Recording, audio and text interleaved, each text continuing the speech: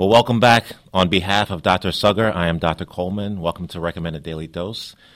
Is that a e-cigarette in your pocket here? It is not. Okay, you would never do that, It's a right? Twizzler, just so you know. A Twizzler. Is that a Twizzler in your pocket, or are you happy to see me? We have a special guest today, Dr. Farah Karatman. She is a pulmonologist and professor of medicine at Baylor College of Medicine in Texas, right? Good old Texas. Everything's bigger in Texas. But and more importantly, she's a physician scientist and expert on vaping and has done research about its effect on the body. You're listening to Recommended Daily Dose with Drs. Clinton Coleman and Suraj Sugger, the not-so-average health show with a unique spin on what's making headlines in healthcare. So welcome to the show, Doc. Thank you for the invitation. Glad to be here. This is great given everything going on nationwide. And, you know, Clinton's like a numbers guy. Give us a little stats. I just wanted to give the general audience some statistics because we hear it on the news, but I didn't realize it was such a big deal. So, it's more than 3 million high school adolescents and about 10 million adults are actually active users. And then we get the idea that teens are more likely to use e-cigarettes than regular cigarettes. We've personally seen some incidences of the lung injury, going around. But in the United States, up to date, it's been about over 2,000 cases. Yeah, as of December 10th, 52 deaths. 2,400 as of December 10th, and 52 deaths in 26 states and the District of Columbia. So that's the latest stats coming from the CDC. But we have an expert to really kind of dive into this subject matter with us. So how did you get involved in this issue? Is this something that just came organically, or? Well, that's a great question, and I really have to give the credit to my patients because I'm a pulmonologist, so practicing at the VA Medical Center in Houston, I have a lot of chronic lungers, we call them, patients with chronic obstructive lung disease who have smoked for years and years, and they would come up to me and say, Doc, is it safe to vape? And, when I looked into the literature, I realized that while it's been touted as if it's some safe alternative to cigarette, there's really no lick of data that has actively or in an unbiased fashion has examined this. And therefore, again, being a physician scientist really helped me to formulate some hypotheses and go after the question using methodology that I was very familiar with, which is basically animal models. So is that because the FDA doesn't require manufacturers in general of vaping products to necessarily list all their ingredients, et cetera, and materials, how they're made? Well, that's a question that's above my pay grade. Honestly, I think that the FDA has their own ways of going after what can be released or to the public. If you think about it, what are the 4,000 chemicals that are in cigarette smoke? And it's now you can go on the street and buy it if you're 21 or over. So I don't think that was something that crossed their mind to that effect, to that extent. Right. But by and large, again, because these companies were touting this as being a safe alternative because it has now known chemicals and they can make some of these chemicals even organic per se. It just was probably less scrutinized, I would say. Less scrutinized, okay, right. But I think, but there's two different issues. One is the using it as a transition or a deterrent for, or a way to stop cigarette smoking. So there was a point in time where that was, acceptable as physicians to prescribe e-cig, or not to prescribe it, but to recommend e-cigarettes as a way to coming off it. And I'd like to sort of interject and say that we were based on a presumption and something that was perhaps more advocated by the companies that are now R.J. Reynolds and Philip Morris, the two major cigarette companies, which sort of saw the downtrend of smoking in this country. We're now down at the lowest ever in the past 50 years. We look at cigarettes and look at them as cancer sticks. And so they realized that, we got to move on to a new market. And so let's just go in and say, well, as a compassionate, industry, we would like to now get the few that we got them hooked on nicotine. Let's just get them off of nicotine and give them this new product, which is safe.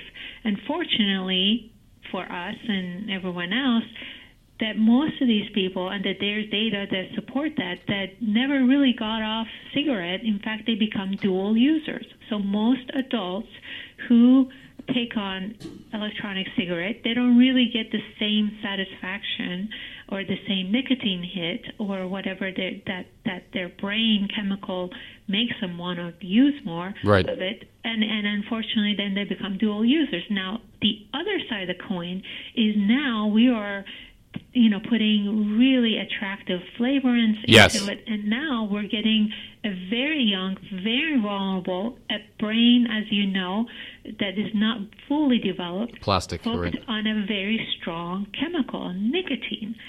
Now, so combination of the two, I'd just say it was just a perfect storm for us to now be facing this. So that's a good point, because the population that it's probably, more effective and worse, long term is the people who have not been exposed to nicotine at all, right? So the young kids. So that's a whole separate issue than transitioning from cigarettes to e-cigarettes. These are naive Which people. Doesn't even work, right? Right. Which basically doesn't work, because now you have dual users and people who basically say, but I still like my cigarettes more, so they'll just put e-cigarettes aside. So I would just say, that there's really no concrete data showing that it really, for everyone that says it's effective in getting people, adults, getting off of cigarette, there's a data showing that they become dual users. So I'd say that there is really not a strong evidence for advocating vaping as a means to get off cigarettes. No, I think it's great you can make that distinction, because I know we've spoken to some of our pulmonology colleagues, and in the past, even they were, at some level advocating to their patients using e-cigarettes or vaping as a way of getting off cigarettes. So I think the idea of a dual user is something that probably not a lot of people don't necessarily realize is happening. But besides the fact of not necessarily being effective coming off smoking, I mean, maybe we can dive in a little bit more into this whole idea of e-cigarette vaping associated lung injury, because this is really kind of what's been in the forefront of the news, what we've even seen here on the East Coast. I think it's been more or less nationwide. Can you give us a little background just for the listeners out there, and then we can dive into really, this still comes into our practice. I'm infectious disease, Clinton's nephrologist, but patients will still ask us all the time, even as non-pulmonologists, is it really that dangerous to use this? Is it really such a big deal? So to answer that, my study is basically really focused on animal models. And so I can basically just tell you that what we've found pretty much pretty much puts an end to the debate or question? To the argument that vaping is safe. I see. It is not, because what would happen is that over time, now if you take a laboratory animal and expose them to 4 months of vaping, that is equivalent to them vaping for about 15 to 20 years in human life. Okay, so that once you get someone addicted to a nicotine, that they will continue. So what we don't know is that what happens long term in humans, and you can use that use animal models as a fast forward to find out what should we expect. And that's in fact the paper that we just published, but in October we published in Journal of Clinical Investigation, basically pointed out and very much came with the conclusion that vaping these agents independent of nicotine, and the agents, what I mean is solvents that is used commonly to give the vapors or those who use e-cigarette as a sense of inhaling a particle, which is what smokers crave. So using these solvents in mice over time disrupts a very normal, natural biological function in the lung, which is important to keep the lungs open and healthy, right, and to combat against viruses. which we daily get exposed to.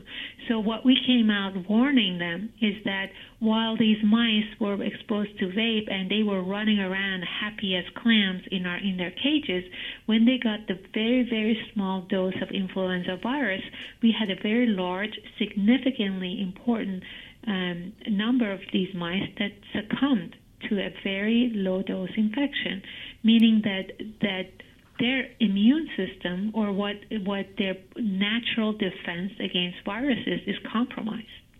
Oh, that's fascinating, because, I mean, so is that something that we should expect to see more cases as the winter progresses with RSV and influenza and parainfluenza? I know maybe you could talk about how we've had a drop, recently of cases from a high over the summer and early fall. Should we expect to see more cases? So that is an important point that you brought up. That what the early cases of the clusters of electronic cigarette and vaping associated lung injury, also known as EVALI, were initially first basically were identified in Michigan and several other northern states in early July, and then after that several more cases came in, and then CDC got involved, and in a very swift and really amazing manner they identified that these clusters are really mostly associated with people who've inhaled not only e-cigarettes but also THC compounds that have been dissolved in vitamin E acetate. Now, the question which, as an epidemiologist, they want to answer is there an association? And sure enough, most of the lung samples that they had access to, they could identify using, again, very sensitive assays. They found vitamin E acetate within the lung. Now, it's not surprising because these people already told you that they inhaled THC compound, which right. are dissolved in vitamin E acetate. What we don't know as research scientists is that is it a causative factor, right?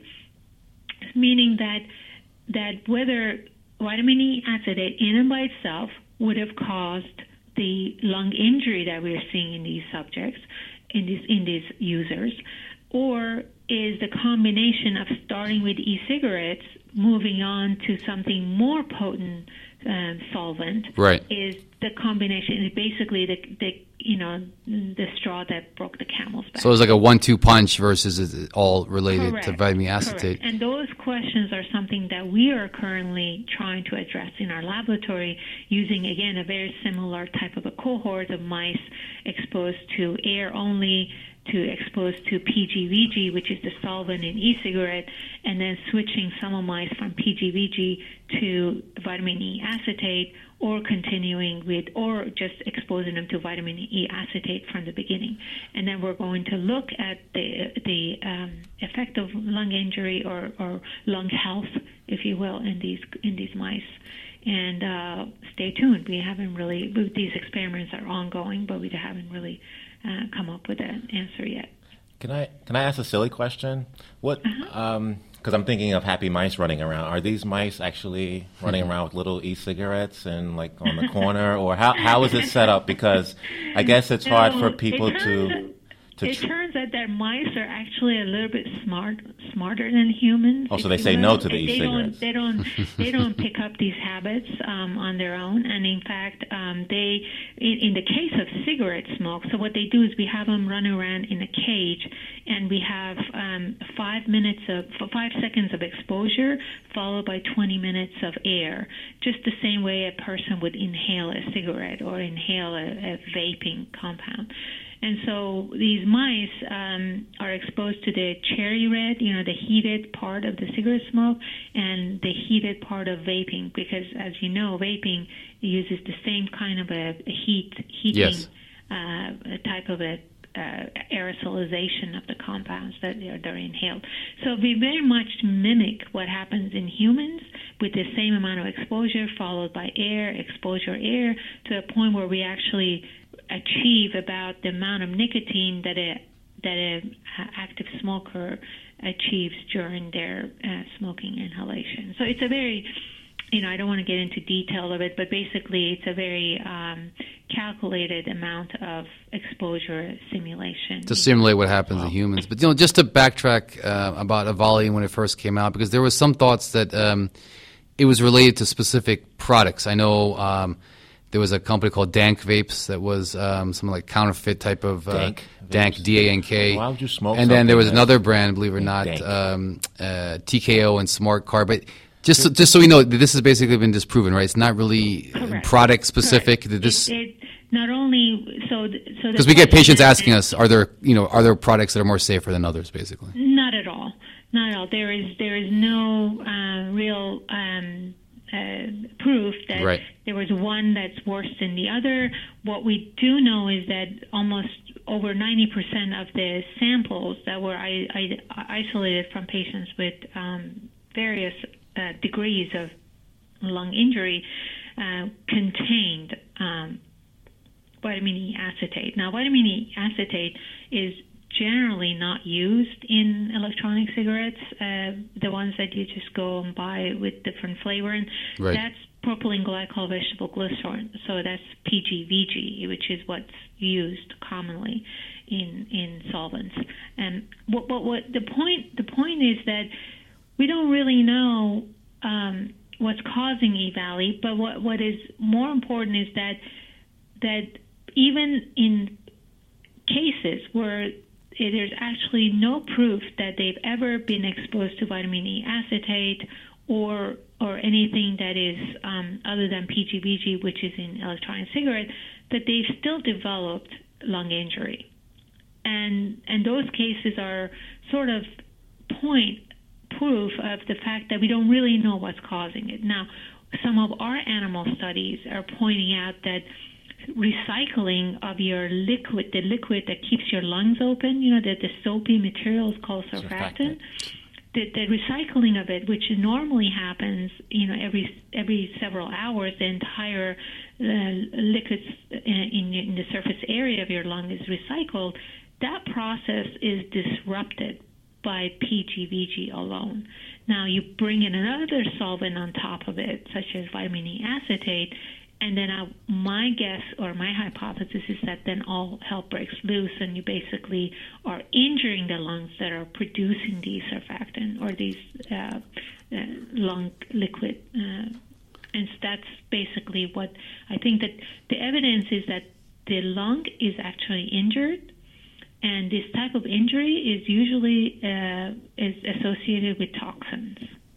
So I have a point. Do you, and correct me if I'm wrong, I think, because it usually is. I usually am, but common sense would say that anything you inhale or you vaporize or burn is probably not good for the lungs. So I guess as a pulmonologist, you could speak to that, but it's probably a moot point to determine what exactly is the chemical, because like even in cigarettes, there's thousands of chemicals. The process doesn't even look healthy. So I think. So that's a very good point that you raised, and what you can do is you can't equate one to the other. So what we so in the paper that I mentioned that we published in October, we showed that we're not advocating that cigarette smoke is any healthier. In fact, it isn't.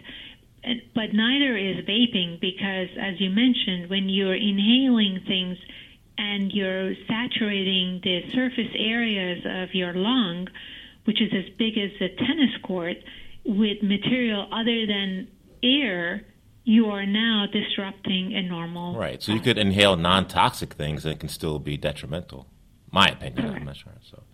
And just, for listeners out there, when we think about EVALI, what is a time period between exposure and possible clinical manifestation? That is, having symptoms. So this can be something where someone can say, well, I vaped a month ago and now I'm coming in with what I thought was pneumonia, but actually could be EVALI. Is there a specific time period of, that you usually think about, like an incubation period, if you will, that we should think about as clinicians? Most of the cases that I'm familiar with, and we've certainly had a few cases at our VA hospital. In fact, I gave a talk at the CHEST conference in late October, and there was a room about 400 physicians. These are clinicians who see patients in their practice. And I asked them point blank, how many of you have you seen a case of vaping-associated lung injury or pneumonia? And 2/3 of the room raised their hand. So this points out that, as a pulmonologist, it's a very common thing to find. Yes. Even as pediatricians, I'm finding that a lot of pediatricians are seeing these things, especially those who deal with mental health. Even as an ID doctor, I see it. Yeah, and the extent of it, in fact, is very different. And so you may see someone who has a little cough and sniffle and lays it down for a few days and then goes back to it and gets the same and then maybe seeks attention or not. But the important thing is that it's the amount that they use. And there are teenagers who use these pods. They call them their 11th finger. And I'm not kidding you. They call it the 11th finger. They go to sleep with it. They wake up with it. And they're continuously exposing themselves to this. And so that is very different than someone who vapes occasionally or just gets a little puff here and there. And I don't know what percent of people do what, but I can tell you that teenagers would be of the former. They would go to sleep and wake up, and we're seeing a lot of young people. Most of these 2,000 cases across the nation are of people under age 35. So there's a spectrum of it. There's the amount of exposure. It is not quite what we do to mice because we do a very controlled experiment for our exposure in animals. But in the wild, people do all kinds of things. So that's probably why we see the diversity. And we've certainly seen it here in New Jersey. As an ID doctor, a couple of cases that people perhaps thought might have been pneumonia and actually end up being a volley. But I know recently in the news there was even reports of what we call metal lung, I believe. Is that related to vaping as well, where the materials that hold the actual liquid that's vaporized are heated to such high levels that they found injury in the metal coils, I think, that can actually cause injury to lungs that you used to see in industrial metal workers. So have you heard? The voltage of the battery that is used to vaporize the material is critical. And in fact, there was a workshop at NIH that I attended in November, which basically very much went into that kind of a detail. Again, I'm not a chemist and I'm not a toxicologist, but there are lots of people are working on this, try to understand that. But I think that's back to my point. I don't think you were meant to.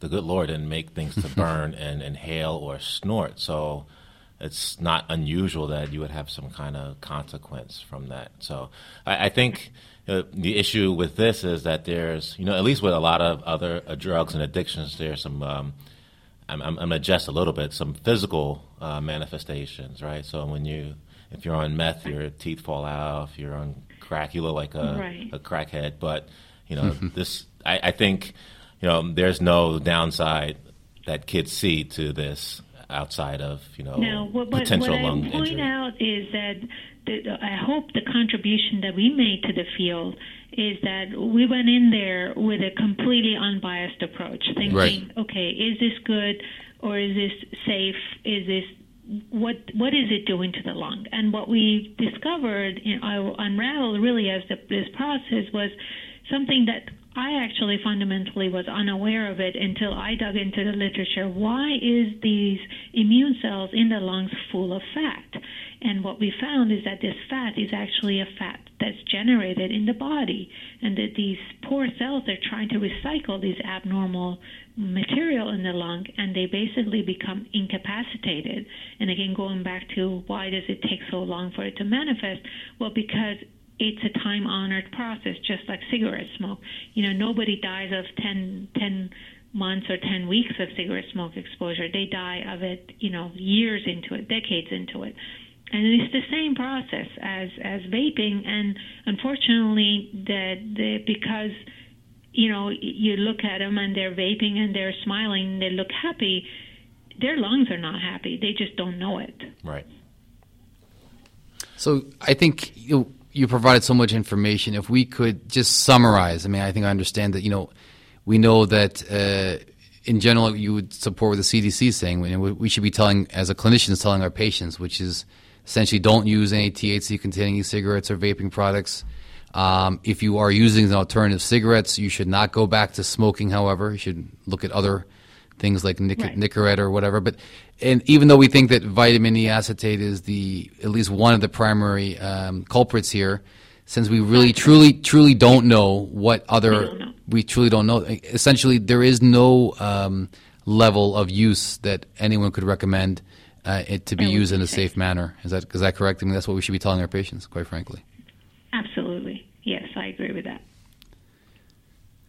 Seek mental health if you're addicted to any substance that you basically, it's going to interfere with your health. Yeah, we've talked so much about, on this show and elsewhere about mental health and the connection with body and how oftentimes they're kind of disconnected, right? Okay, I'm a physician, not a psychiatrist. I'm going to deal with just the organic medical issues. But clearly, if there's other psychological concerns or reasons for use, that has to be addressed at the same time, just both physical and mental as well. If I could add one more thing Please. To the podcast, if your audience are listening and physicians are listening, if you're a physician, you need to specifically ask your patients whether they're if they're smokers or whether vapors.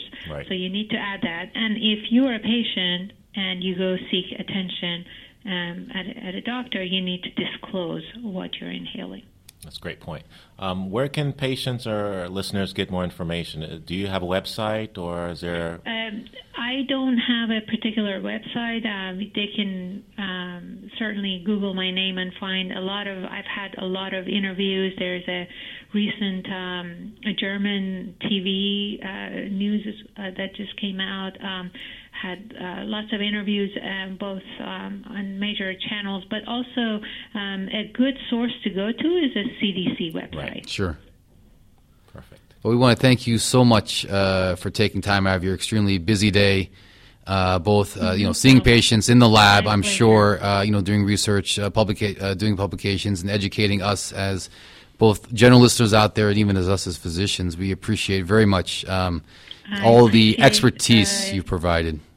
No problem, and I appreciate your interest in the work and this important topic. Well, thanks. We really appreciate it. As always, this is Recommended Daily Dose. Your co-host, Dr. Suraj Sagar and Clayton Coleman, coming to you from Holy Name Medical Center in Teaneck, New Jersey. Until next time, please be well. Check out recent episodes and learn more about these two modern medicine men and their podcast at holyname.org/recommended daily dose.